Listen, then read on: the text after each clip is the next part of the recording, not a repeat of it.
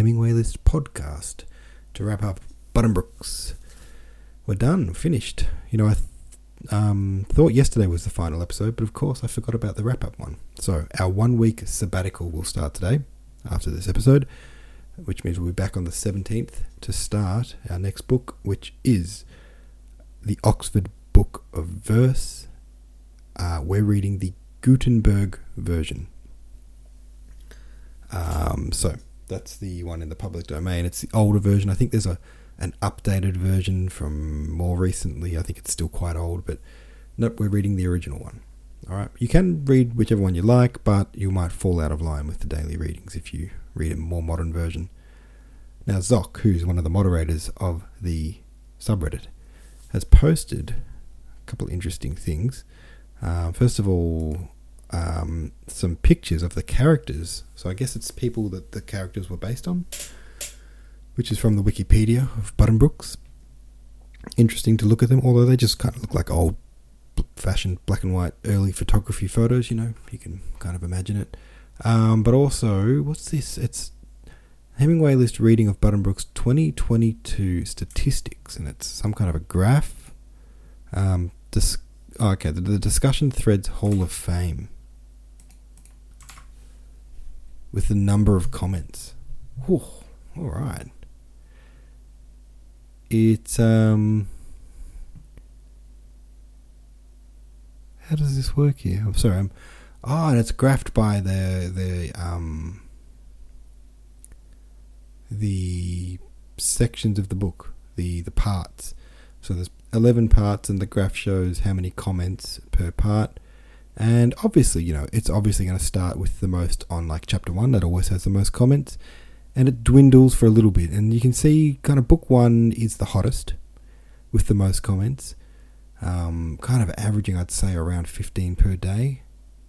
Somewhere around there.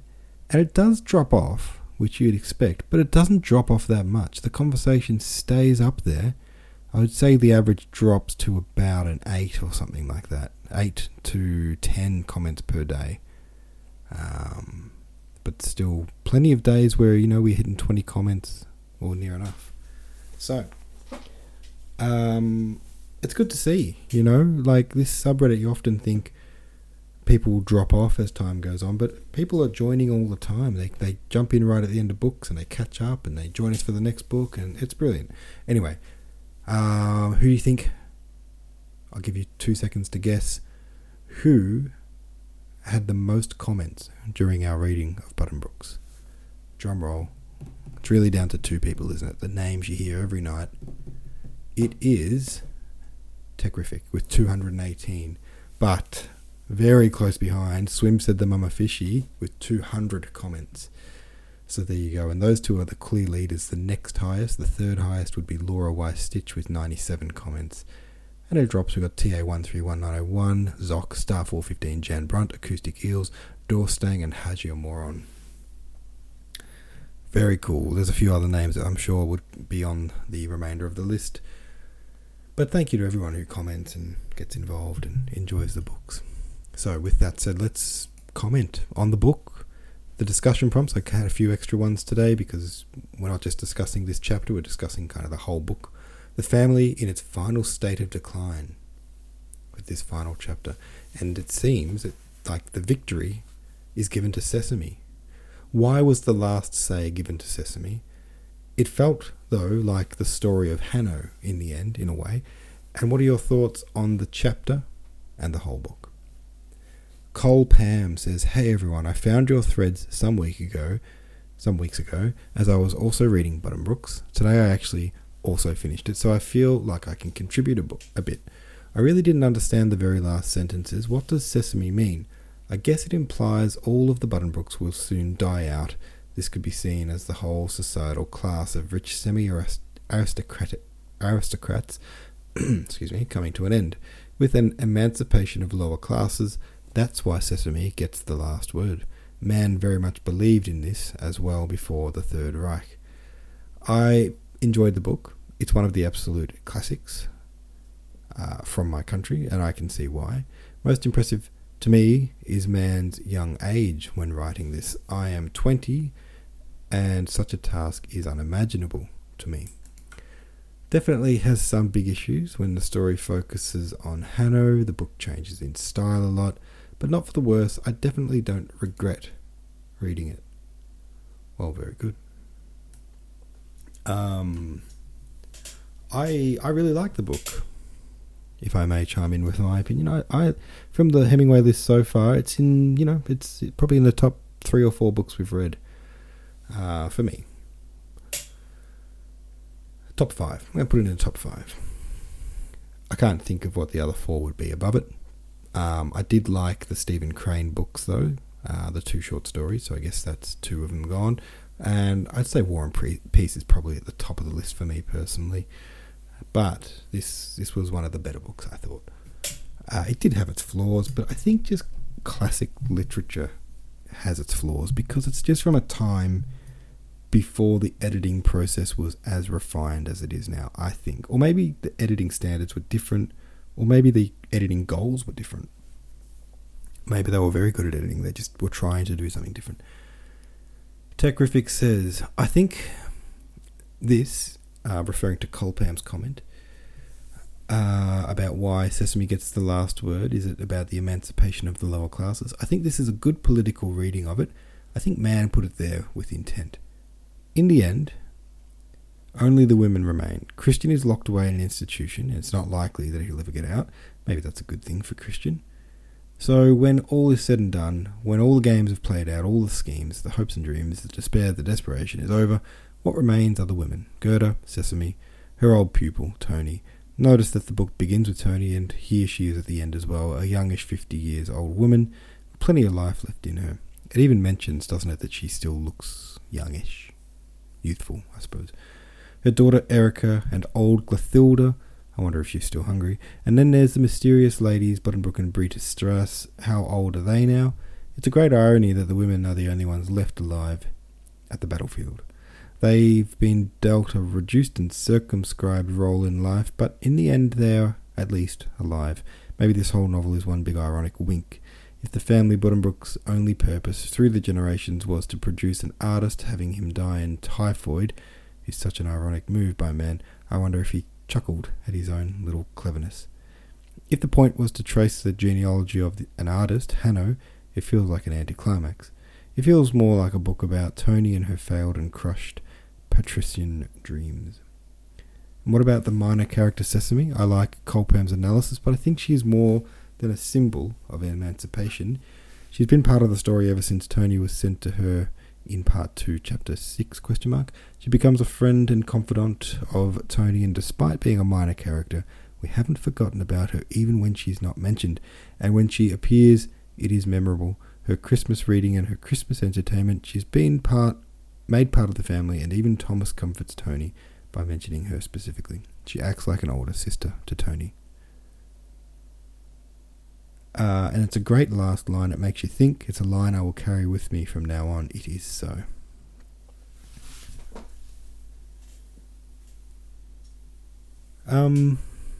Yeah, cool. Good analysis there, Tech and Colpam.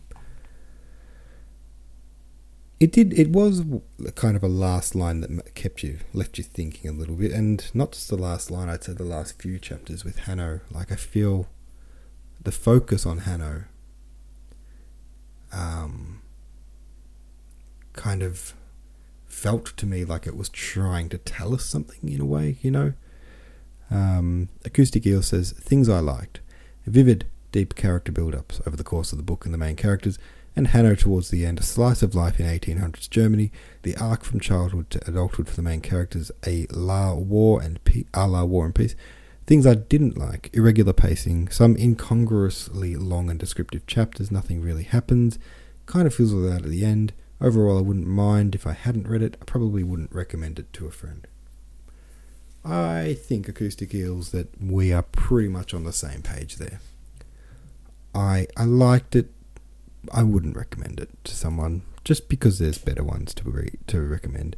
The prose wasn't, so good that, you feel you have to share it. The plot, same deal. The characters, same deal. But it was readable, I guess. Star415 says, I did enjoy the focus on Hanno at the end, maybe because I could relate more about his school anxieties than about the loss of social standing. Since Mann was a closeted homosexual, the relationship between Hanno and Kai was heartwarming. Didn't know that. That's interesting. Kind of sheds a bit of light there, doesn't it? Wish Kai was invited to his bedside earlier, his only friend. So sad, that scene. Tony self-engrossed till the bitter end, telling a grieving mother she loved her son more than her. No wonder. Goethe is moving. A question: any idea when Hemingway's list was written? I was wondering why he added Buddenbrooks rather than the Magic Mountain and the more philosophical one, probably to encourage the budding writer. Another question: would you as a reader prefer the subtitle of the book to have not been included? I feel as if an editor might have encouraged him to add it, to warn the reader this is not an upbeat read about a successful family. Yeah, I probably would say I would prefer that, because it is, spoiler, it's the decline of a family. I don't know though, anticipating the decline and wondering constantly, is this the decline? Even knowing it's coming, but still, it still was kind of an interesting thing to watch and wonder if it was the decline yet or not. So I don't feel like it's spoiled anything, but I do prefer to go into books and movies and things like that, stories, I suppose, blind, without really knowing much about what's going to happen. I can't even watch a film trailer these days. I watch the first half of the trailer, or the first little bit, until I get the gist of what kind of movie it is. But then the trailers just start telling you the plot. And it's like they get 3/4 of the way through the story just in the trailer, and then leave sort of the ending out of the trailer. But it's like, no, I don't want to know the plot really at all. Even how it starts, I just don't want the plot in the trailer. I just want the vibe. What type of movie is this? Is it the kind of thing I like? I'm in or I'm out. Anyway, I got completely sidetracked there, but that's okay. Jan Brunt says, I have mixed feelings about this book. The best parts were the details that made the lives of the characters feel real, small moments that felt true to life, the heavy air of a summer room, paper napkins at the seaside restaurant, Tony's rhinestone dressing gown, old Frau Buddenbrooks' wig, Tom's horrible anniversary party, Hanno's Latin recitation.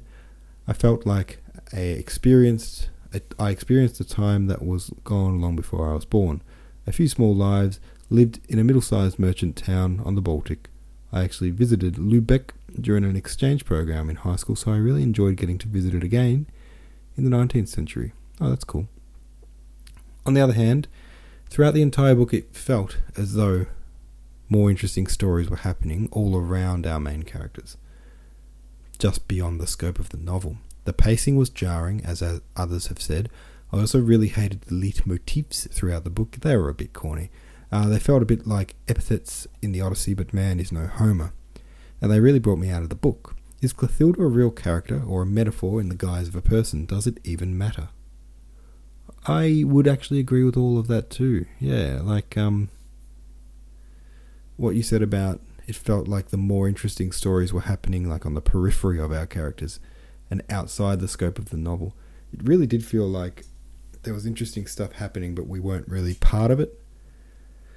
I have to disagree with some of the other commenters, because in a lot of ways this does feel like a book written by a 24-year-old, an exceptionally talented 24-year-old, but a young person nonetheless.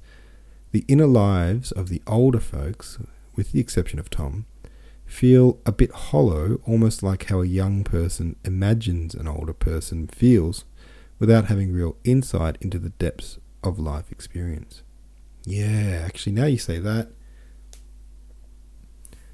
it's not even just the older folks, though, in this novel. It kind of feels like you've kept at arm's length from nearly all of the characters, with the exception of really Hanno, and that's about it. Maybe Christian, but even Tony, you kind of get in her head, but not to the extent that you do with a lot of other good novels.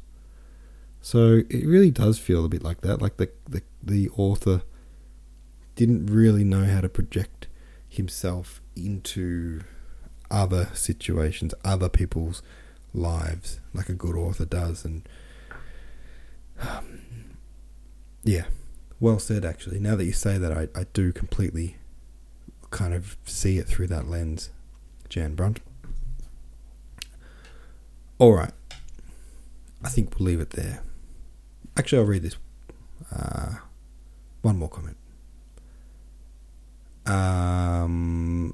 TA131901 says, I thought Buddenbrooks was a pretty enjoyable but obviously flawed novel.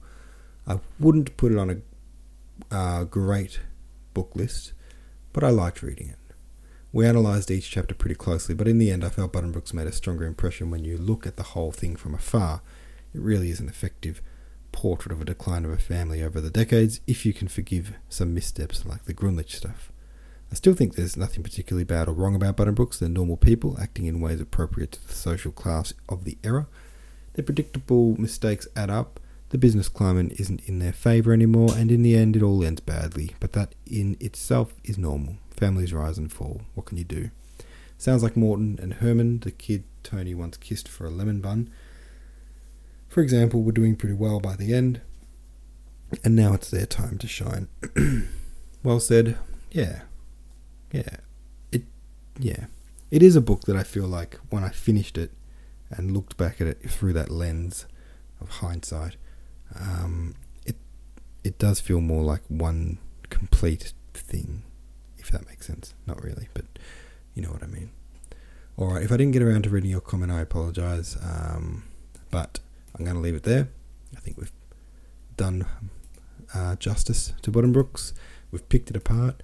If anyone's ever studying this book in an exam and they stumble upon this podcast or this discussion forums, I think they'll be pretty well sorted. Cool. Alright guys, I will see you in a week.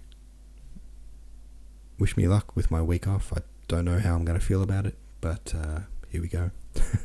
See you soon.